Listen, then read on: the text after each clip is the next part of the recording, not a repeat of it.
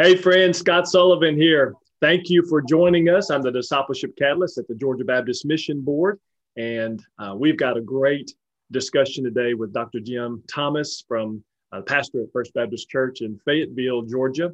Now, Jim is a graduate of Baylor University and Southwestern Baptist Theological Seminary. He's got a PhD in leadership studies, and really what's happening there at Fayetteville, just doing really great. And what I love about Jim and the process that's happening there in Fayetteville is that's a disciple-making church. They're not just pushing buttons. They're not just checking boxes. So we're excited to have Jim part of our broadcast today. Jim's got a wife of 25 years and both his daughters. One's a college graduate or college senior, and the other is a high school senior. So you got a guy doing high capacity things, Jim, man, all over the place, but you're also got the family man and keeping things in priority. So we're grateful to have you with us today. And friends, let me just tell you this. We love what we do here at Georgia Baptist Mission Board. We are the discipleship team. We want to be able to do everything we can to resource and encourage and create disciple makers and disciple making churches. And this broadcast is one of those resources. Now, what we want to do is give something away. So if you're just joining us, if you will put your name and where you're watching from in the comments there, we want to know where that is. And then Lana, my assistant, will be drawing a name at the end of the broadcast, and we'll be sending you a pile of free resources. So make sure that you engage with us throughout the discussion. If you have questions, we'd love to hear from you, because our team's going to be interacting with you in the comments to answer those questions. And I know Jim will be dropping information and links and how to contact him for more questions and all that sort of thing. So, man, Jim, thank you for joining us, buddy. Good to have you. And great to be here. Thank you, Scott, so much. I look forward to our talk today. You bet. Well, let me jump in with the first question right off the bat here, because we're going to drop a link to the blog right now into the chats. And in that blog, you have a fun opening illustration about canoeing with a teenager that was disabled, that you weren't real sure what was going to go on there. But I think both of you nearly drowned during this whole process. But you mentioned that sometimes discipleship can be like that. Can you dive deeper just for a second about what you mean? Because I'm tracking with you. And as I'm reading the story, I just thought, man, what a great illustration to lead into that point. Thank you. Very kind. I think a lot of guys, especially senior pastors, feel like that we're dragging people down the river as far as disciple making goes. And I think there are a couple of reasons for that. I think one of the reasons is that we may have misunderstood what disciple making really is. It's not a program. It's not a curriculum. It's not do this thing and get a certificate at the end. It really is a whole life investment in following Jesus. And whether pastors understand that or not is one issue. Whether the people do or not is another issue. And I think it begins, one of the things we say in the Bonhoeffer Project is that the gospel you proclaim determines the disciples you make. And that was revolutionary for me. I grew up in a typical Southern Baptist church in Texas, and it was a forgiveness only gospel. The end result was praying a prayer. In other words, getting to the starting line of faith. And then everything else I was told to do is just show up, attend the program, be in the youth choir, go to a class, go to Sunday school, come on Wednesday night. And it became kind of routine religion. And it wasn't until I got to college where I had someone really invest in my life. And I said, well, this is different. This isn't what I was taught. And I think when we proclaim a gospel that just leads to the starting line and not a gospel that leads to a life committed to Christ and living out that life, Scott McKnight calls it a Christiform life, a life patterned after the life of Jesus, then we get the disciples that we create, if you will. When we preach a forgiveness only gospel, we get those. And so I think the other thing is that, a misunderstanding that Christian and disciple are two different things. And biblically, they're not. They're synonymous. That if you're a Christian, you're a disciple. Disciple isn't a higher class of Christian or anything like that. It really is what a Christian is. We are disciples of Jesus. The question then is, are you a good disciple or a bad disciple? Right. Are you obedient or not obedient? So I think and pastors struggle with that as they try to cast a bigger vision for disciple making in their churches.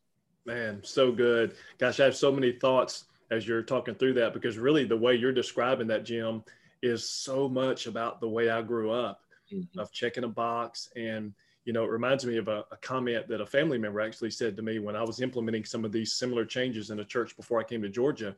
and he said, Scott, are you trying to tell me that everything we've done in church my whole life is wrong? Right. And I just had to tell him, of course, this is the guy that's one of the most important people in the world to me. And I just said, it's really not about that. If you did anything well, then you taught us to take the ball from where, because we did what we knew. That's all we knew, because we had never gone any other pathway. But I said, if you've done your job, then what we're doing is taking the ball and we're moving that forward. So Jim, I'm so grateful, man, for you to share that and what you're doing.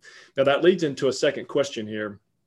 You mentioned how disciple making is both a partnership and a process. And that's great language. Share with us a little bit more about what you mean in detail.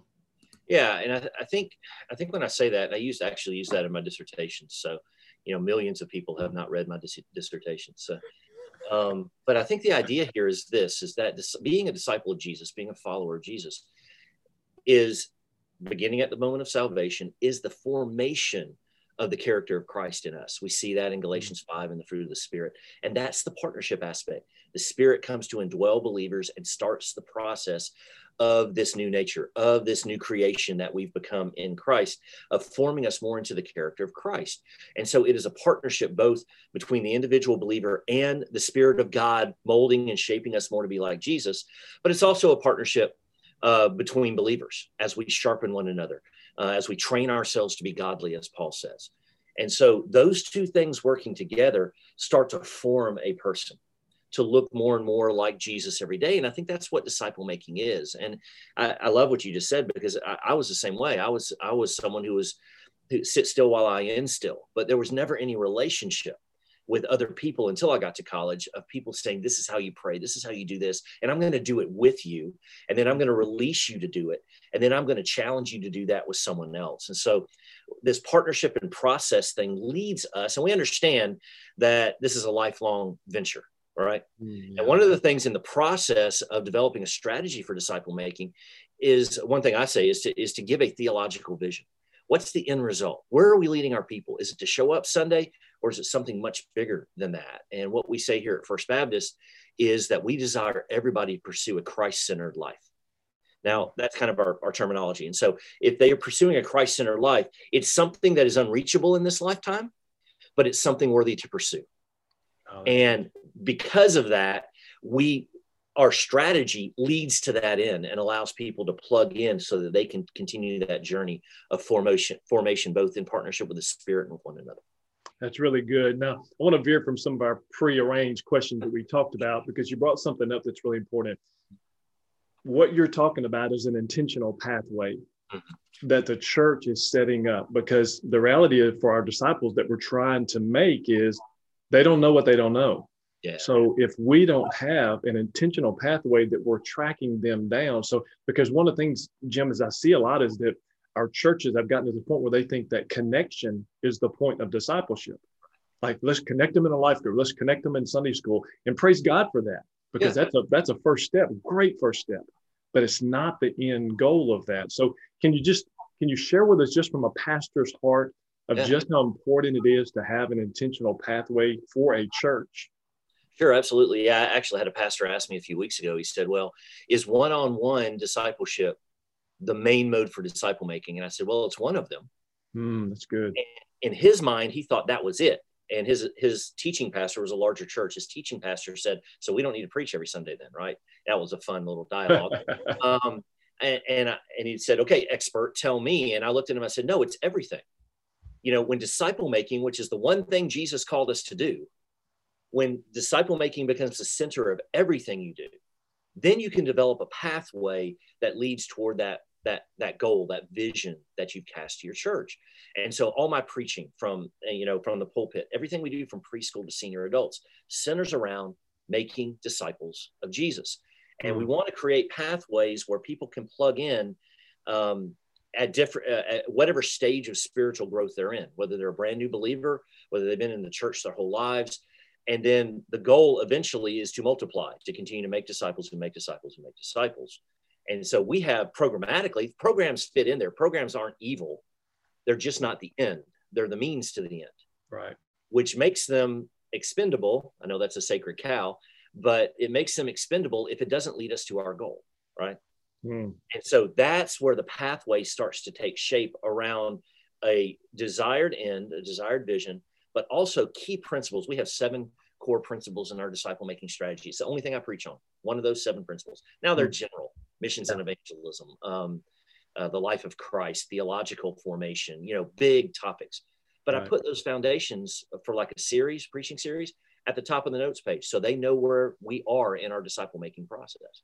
And so everything ties back together toward the vision of a Christ-centered life. Man, I'm just telling you, and as a new person in Georgia who for the first time in my adult life had to look for a church, I've never had to church shop. Right. Like I found myself looking for that. Does this church have an intentional pathway? Does the pastor know where he's headed? Is it strategic about what we're doing? I'm just telling you, as a person who's looking to join with his family, that makes all the difference in the world to me, because you can disagree with the color of the carpet or some of these peripheral things. But if you've got that strategy, man, that means that my kids can grow up in a strategic pathway to become who God wants them to be. Golly. And this year we're 191 years old as a church. Wow. So we're not a church plant. We were a church plant like that, the 18th century, 19th century, whatever. And so there's some things that have been in place for a while, and some assumptions in the lives of people that have been in place to even after, we went 3 years after I got here. I've been here 8.5 years now. 3 years of culture change with language and putting the right team together and all of these things. And before we even launched any type of official pathway, in fact, we just one thing we say in the Bonhoeffer Project is, don't announce the revolution, just start it. And so we just started some D groups. We started getting people interested in disciple making kind of underground. And all of a sudden you saw that multiplication happen and the language change and the people's vision change. But, 5 years in, I still had a guy come up to me and go, now, what time does that discipleship thing start? And I said, were you in Sunday school this morning? He goes, yeah. I said, you're in it. Did you come to worship? Yeah, you're in it. Now here are some other venues, other programs, if you will, some places where you can be involved to grow, but also to influence others. And so it's still now 8.5 years later, we're still kind of turning the ship of culture toward this new idea for many of our people. Yeah. And the shifts and the turning of the ship is a forever process, isn't it? Continuing that culture and that language and keeping it in front of them. So good. Hey, let me jump to a third question here. Yep. So you mentioned the Bonhoeffer Project, and you are the director of training for that. And in your blog, you mentioned the process of headwaters, upstream, midstream, and downstream. Can you hit that just for those who are going to be reading this blog, maybe just to give them a little insight about those 4 categories? Yeah, absolutely. Most discipleship ministries, and this is not a knock on any of them, we partner with a ton of people. We partner with Galaxy, we partner with Ogden, we partner with a lot of different people, and especially in national, international stuff. But most discipleship ministries, and dare I say most churches, start, if you use the illustration of the river, midstream. They start with, okay, we're supposed to make disciples. How do we do that? And what curriculum do we use? That's kind of where the discussion starts. What we do in the Bonhoeffer Project is that we feel like those are very critical, but we believe they're secondary. We go back upstream, really to the headwaters, which we call Scripture. So we ask this question: how did Jesus make disciples? And so when we look at Scripture, and it becomes the formation for how we build our pathway, we call it a discipleship flow process. A strategy would be another term for that. When we get downstream toward that, we want a biblical foundation in how we're doing that. Then we look at the gospel. In fact, in the first couple meetings of the Bonhoeffer Project, we simply talk about the gospel, the call to discipleship, and salvation. Because if we don't have that right, then we don't know what kind of disciples we're making, right? Yes. And so as a result of that, we go back to even for pastors in large churches. We've had pastors of churches of 50 and of several thousand that have gone through the Bonhoeffer Project. And we get them to go back and we say, okay, what's your definition of the gospel? What's your definition of a disciple? What's your definition of discipleship or disciple making? And it's very, very interesting that everybody has their assumptions about what all those things are. And we see pastors or second or third chair guys get together, and then all of a sudden their definitions are different.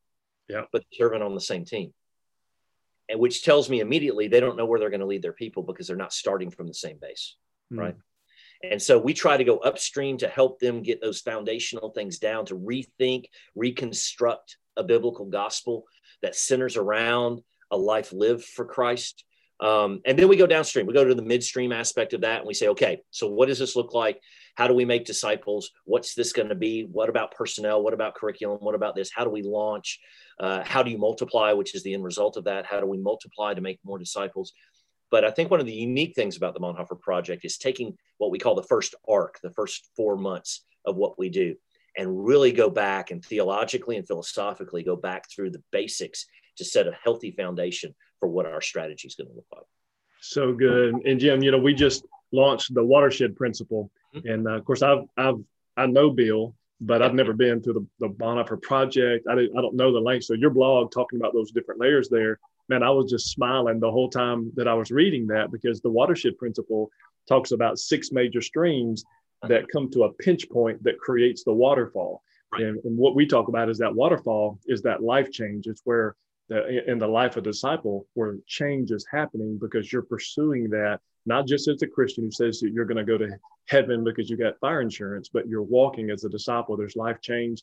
Then that's the most attractive thing to the world, right, that they see that, man, something's different about that guy. And then, of course, there's, it hits, and then everything downstream is more beautiful, it's more vibrant, and it's more luscious and healthy because the streams that are feeding the waterfall. So the whole time I'm reading that, I'm just like, oh my goodness, somehow the same Spirit of God is working in different organizations, Yeah, praise the Lord, man. So good.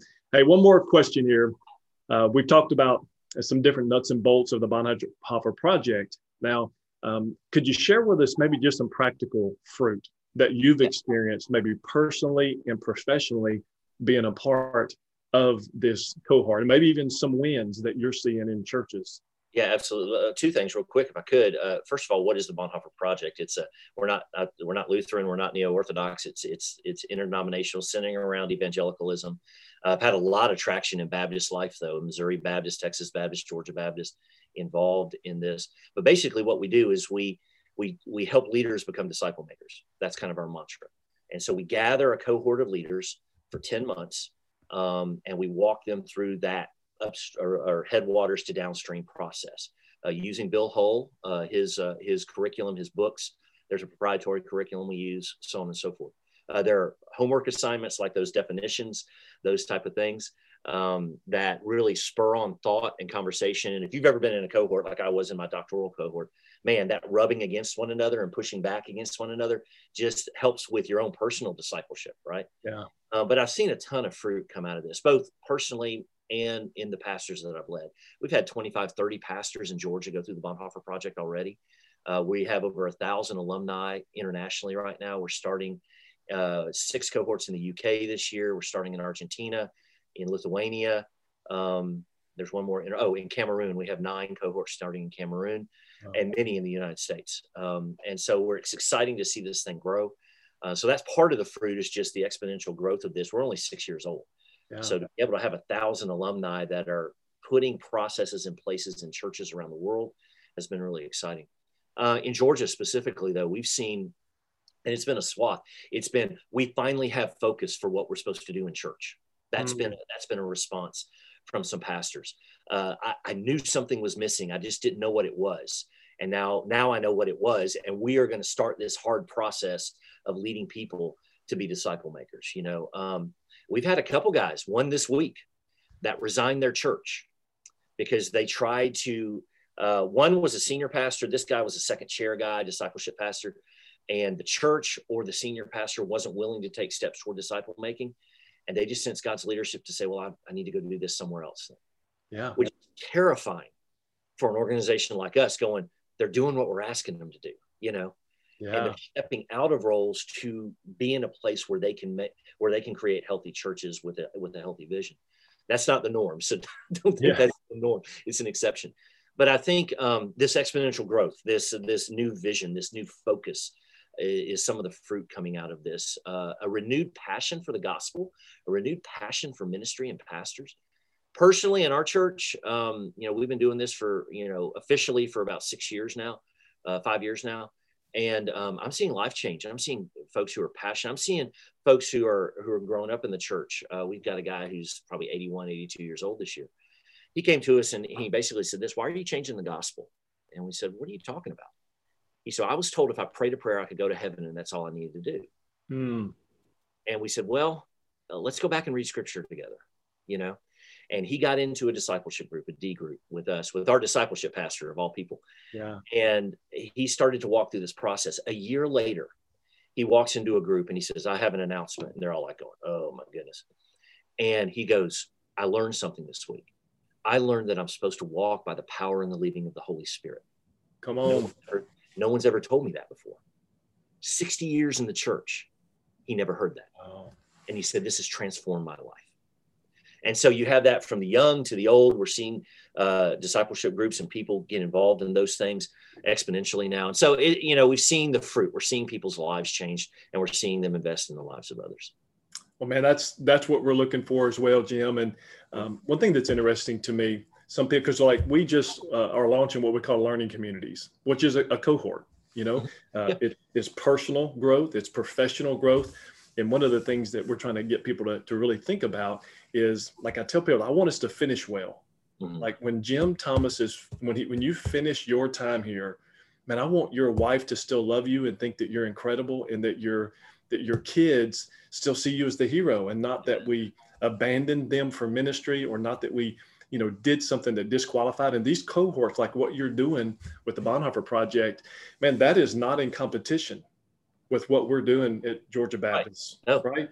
No, like if you're doing that and you're raising up disciple makers and disciple making churches, man, I'm pinned you down. I see that as a partnership. And when people ask, hey, is there somewhere around me who could help me do this? I'm going to point them to you. So, man, that's why I'm so grateful that you were able to come on today, share about the Bonhoeffer Project, because I want people to get in these processes and to personally move to be a disciple maker and set these processes up in their church.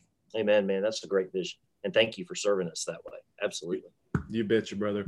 Well, friends, listen, so grateful for you. Dr. Jim Thomas, we're grateful that you came on, for all you're doing at Fayetteville. And listen, I know just as a last comment, there will be people who are viewing this who say, man, I'd like to know more about what Jim is doing there at Fayetteville, or how they could get involved in that. Can you say just a quick word? And I know we'll put this in the comments as well.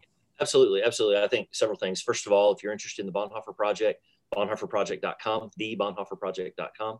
You can see what we're about, and it's an overview there. There's some videos on there that you can watch. Registration, obviously.